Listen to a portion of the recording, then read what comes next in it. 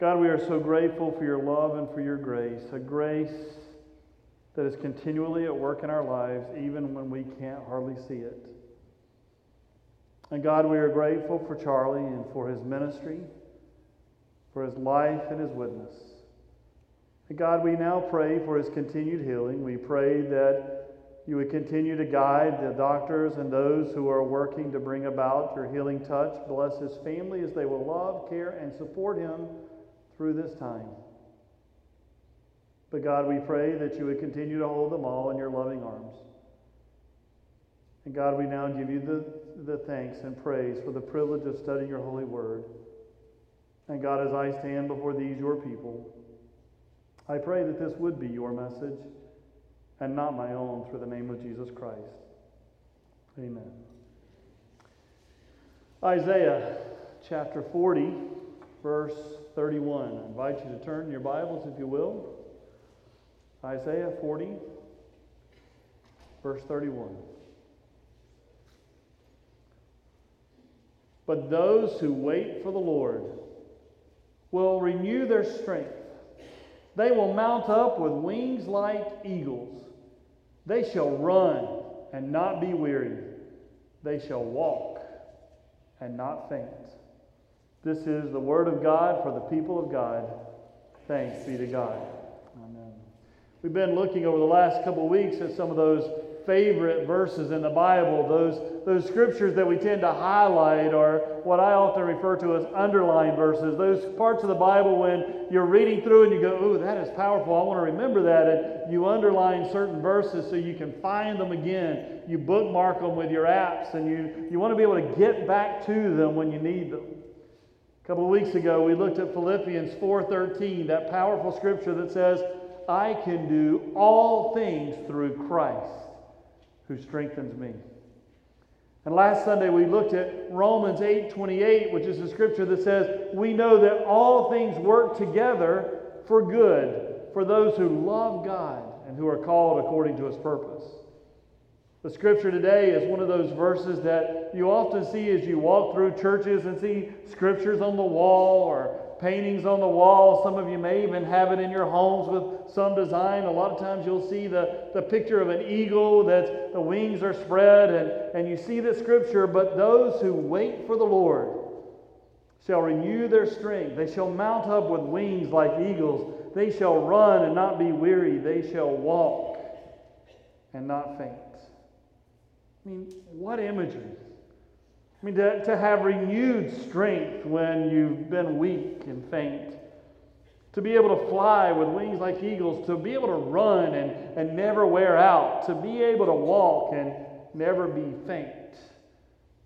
But there's another word in the scripture that I want to encourage you to pay attention to, and that's the very first word in the scripture. Sometimes it's left out. Sometimes people just say, those who wait on the Lord. But there's another word. It's the word but. It's an important word because it's a word that says, well, this isn't just a proverb that's a freestanding proverb that those who wait on the Lord shall renew their strength. But the fact that it has the word but means it's connected to something else. There's a context here. There's something going on that led God to be able to share this with his people. What was it? Well, if you back up to verse 27, you begin to see a glimpse of it. If you want to get the whole picture, read the whole book of Isaiah. But verse 27 will begin to give you the glimpse when it says, why do you say, O Jacob, and speak, O Israel, my way is hidden from the Lord, and my right is disregarded by my God? In other words, where are you, God, when I need you?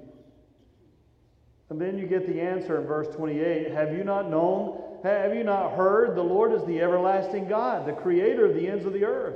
He does not faint or grow weary. His understanding is unsearchable. He gives power to the faint, strengthens the powerless. Even youth will faint and be weary, and the young will fall exhausted. But those who wait for the Lord shall renew their strength. They shall mount up with wings like eagles. They shall run and not be weary. They shall walk and not faint. This scripture was written during one of the most difficult times in Israel's history. It's during the Babylonian captivity. It's one of the darkest times because the children of God had been delivered out of slavery in Egypt by Moses. They had gone across the wilderness into the promised land, established this beautiful promise that God had made to Abraham. They experienced the promised land. They built the temple in Jerusalem, that beautiful reminder that God is in the midst of our city, that God is in the midst of our people, that God is in the midst of our lives. That no matter what's going on in our lives, there's God. But now they're in a time when the Babylonians had come in and conquered Israel. And not only had they conquered Judah, the southern kingdom as well, where Jerusalem, Bethlehem, and other of the cities are, but they destroyed the temple. The temple was utterly leveled. It's gone. That symbol of God's presence has been removed. And then to top it all, many of the Israelites were then taken and dispersed throughout the whole Babylonian Empire. And then people from around the empire were brought back into Israel. And the hope is that if we can just disperse them, mix them up, get them away from each other, we can break their spirits, we can control them. We can control them. And their spirits are indeed breaking. They're beginning to ask questions that you may have asked at some point in your life. Questions like, has God forgotten about us? Has God turned his back on us now? I mean, the people of God had messed up. They knew they had messed up. They knew that even though God had said no other gods, they had followed other gods. And all of a sudden, their lives had gotten totally away from who God had called them to be. And now they're in exile. Has God just turned his back? Did God go, you know what? You made the bed, lie in it. You messed up, you're on your own. You didn't want me in your life, good luck. Is that what happened? They're worried. Has God really done that? Has God really just said, I'm done? Does God even remember us? Will God keep his promises? Does God care anymore? God, are you there? Are you real? They were even asking, does God hear our prayers anymore? Or does God just let our prayers automatically roll over into voicemail? Are we now on the block caller list? And when we try to text God, we're the block sender. God doesn't even receive anything from us anymore. Is that what's happening, God? Have you just totally shut us off? And then the question came as well, God, are you not able to do anything? Is this problem too big for you? Is this beyond even you? Are you really God? You see it if you look over in Psalm chapter 44, or Psalm 44, verse 24, you hear the psalmist go, why do you hide your face? And why did you forget our affliction and our oppression? I mean, it's a challenging time in the life of the people. The book of Isaiah is actually broken into 3 parts. Many scholars will argue that it's 3 separate books of Isaiah. There's 1st Isaiah, 2nd Isaiah, 3rd Isaiah. The first part is chapters 1 to 39. 1st Isaiah, that deals with the time before the exile. It's the warnings that God was given to the people. The second part of Isaiah, or 2nd Isaiah, is chapters 40 to 55. And this is the section of Isaiah that's while they're in captivity, while they're in bondage. And then 3rd Isaiah is the last part, chapters 56 to 66, where the exiles are allowed by an edict from Cyrus to come back into the promised land and begin to rebuild the temple. So chapter 40, it's right in that section where they're in the captivity. It's when they're in the valley. It's when they're going through the hard time. It's when they're wondering, God, are you real? And verse 28 begins to answer the question. Have you not heard? Have you not known? The Lord is the everlasting God, the creator of the ends of the earth. He does not faint or grow weary. His understanding is unsearchable. I mean, actually, if you want to paraphrase this, you know what it says? It says, seriously? That's what it says. Seriously? Do you not know? Have you not heard? I mean, you're the people of God. You grew up with the stories. You heard how God had delivered the children of Israel. You heard how God was constantly intervening. You heard all that God is doing in your lives. Seriously? Now you're asking, is it real? Is it real?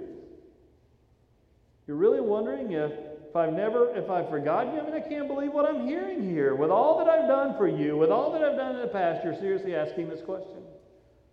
You know, there comes times in our lives when we have to ask, do we really believe what we've said we believe? I mean, I grew up hearing in Sunday school these things. I grew up going to Bible school. I heard these things. I grew up going to youth group. I heard the stories of the faith. I grew up in church, and every Sunday we would say, I believe in God the Father Almighty. And every Sunday we would say, I believe in Jesus Christ.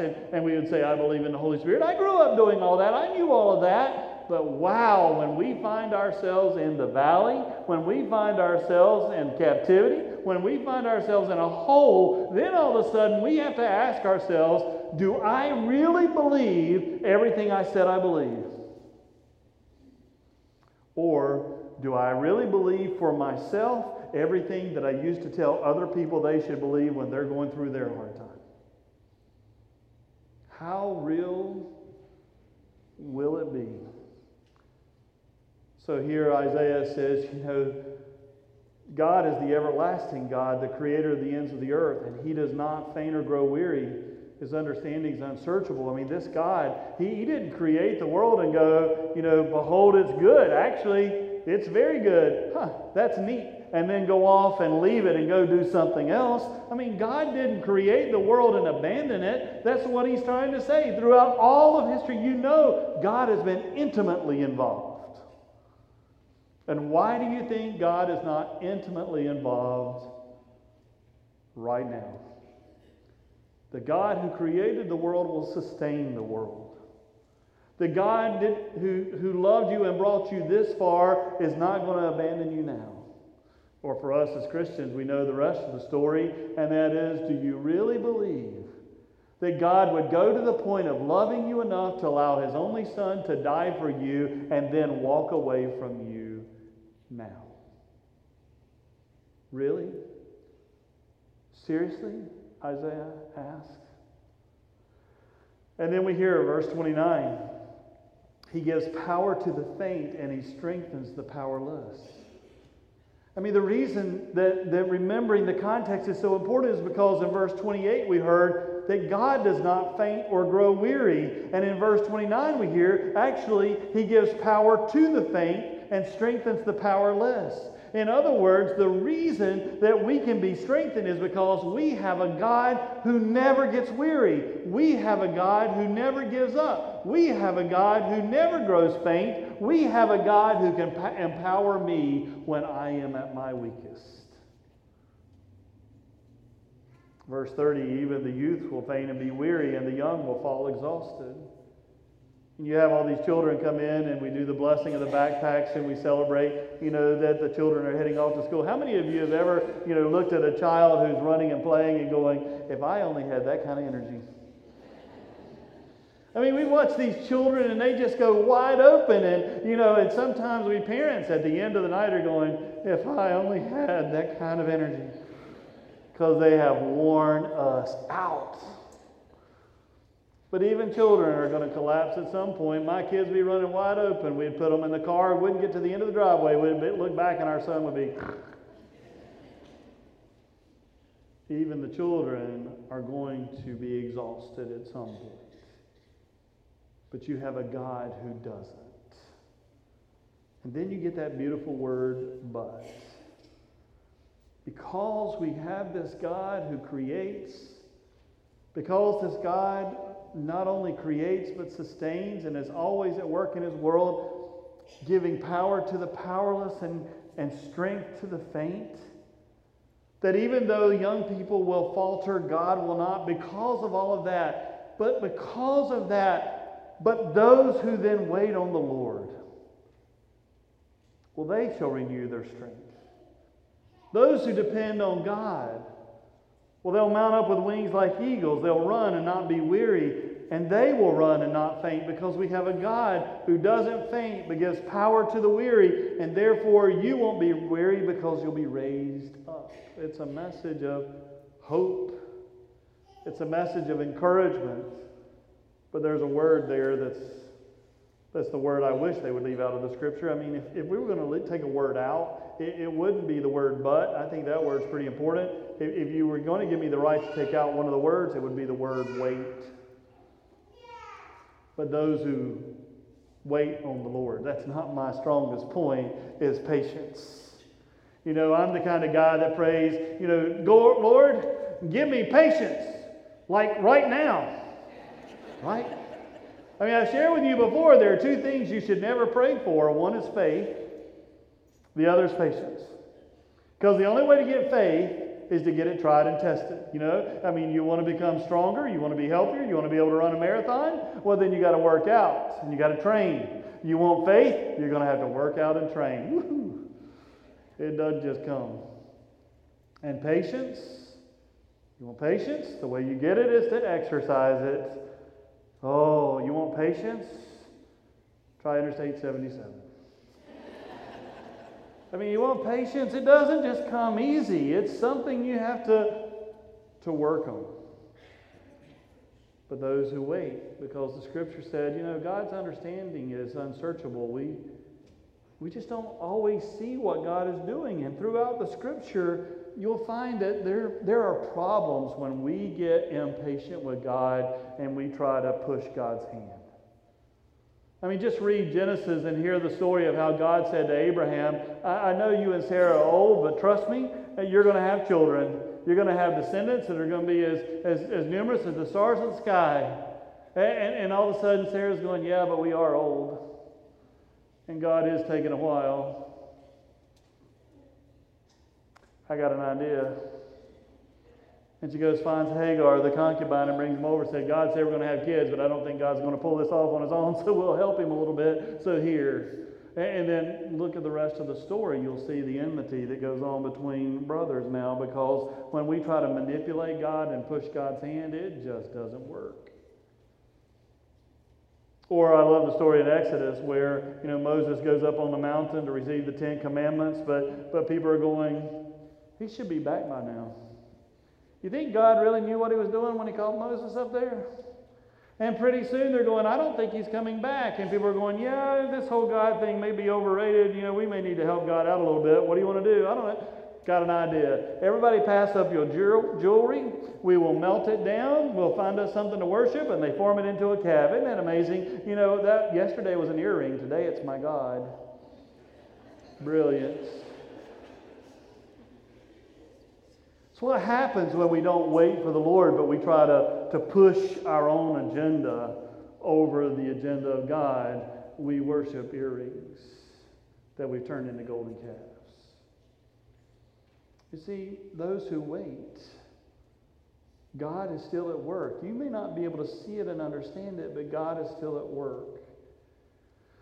And we all find our lives in these situations where we start asking those questions. God, are you there? Are you real? Can you handle this? Is this problem too big for you, God? God, I really need you. I don't see you doing much right now.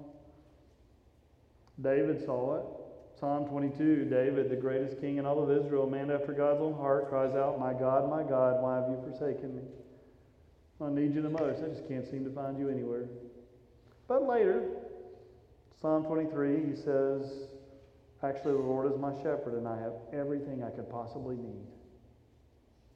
You know, Job is another one of those. Job was one of those guys that tried to be faithful and was so faithful to God, but then the curveballs start coming his way, and And all of a sudden, he loses his family, he loses his home, he's inflicted with his own illnesses, and he's really beginning to struggle and be in despair, but thank God he had friends. Well, no, not Job's friends. You don't want Job's friends.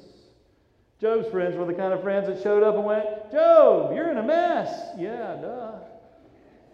Well, what did you do? I didn't do anything. You did something. This is all your fault, Job. Oh, thanks for coming. Come back tomorrow. You do so much for me. He went through some challenging, difficult times, and finally he begins to question God. God, I don't get it. And then soon God says back to Job, but Job, where were you when I created the world? And where were you when I fed the animals? And where were you when I established all these things? And Job, at what point will you really trust me? It's easier in Sunday school to say I believe than it is out in the world to say I believe. And Job then answers the Lord in Job 42. He says, I know you can do all things and that no purpose of yours can be thwarted. And I love Job 42 verse 5. It said, I had heard of you by the hearing of the ear. You're right. I did go to Sunday school. I did go to youth group. I did go to Bible school. I did do life groups. I did Bible studies. But now my eyes see you. I had heard of you, but now I see you. I experience you. If you turn over from Isaiah 40 to chapter 41, you'll see another one of those underlined verses. It's verse 10, where Isaiah goes on to say these things. Do not fear, for God says, I am with you. Do not be afraid, for I am your God. I will strengthen you. I will help you. I will uphold you with my victorious right hand. These underlined verses, they're so powerful for a reason. They give us strength when we need it the most. And the children of Israel, they were in a hole and they needed a word from God. And Isaiah reminded them, don't forget who your God is. But those who wait for the Lord, they shall renew their strength. They will mount up with wings like eagles. They shall run and not be weary. They shall walk and not faint. Or put another way, it goes like this. And God will raise you up on eagle's wings. Will you pray with me? God, raise us up on the wings like eagles. Give us strength when we feel that we are so weak. And give us patience, we pray, that we can wait on you because we know and we trust that you have not abandoned us, that you would never bring us this far only to turn away. But you are at work in ways that we can't even understand. So we trust. We just trust. So renew our strength, we pray. In the name of Jesus, who is the Christ. Amen.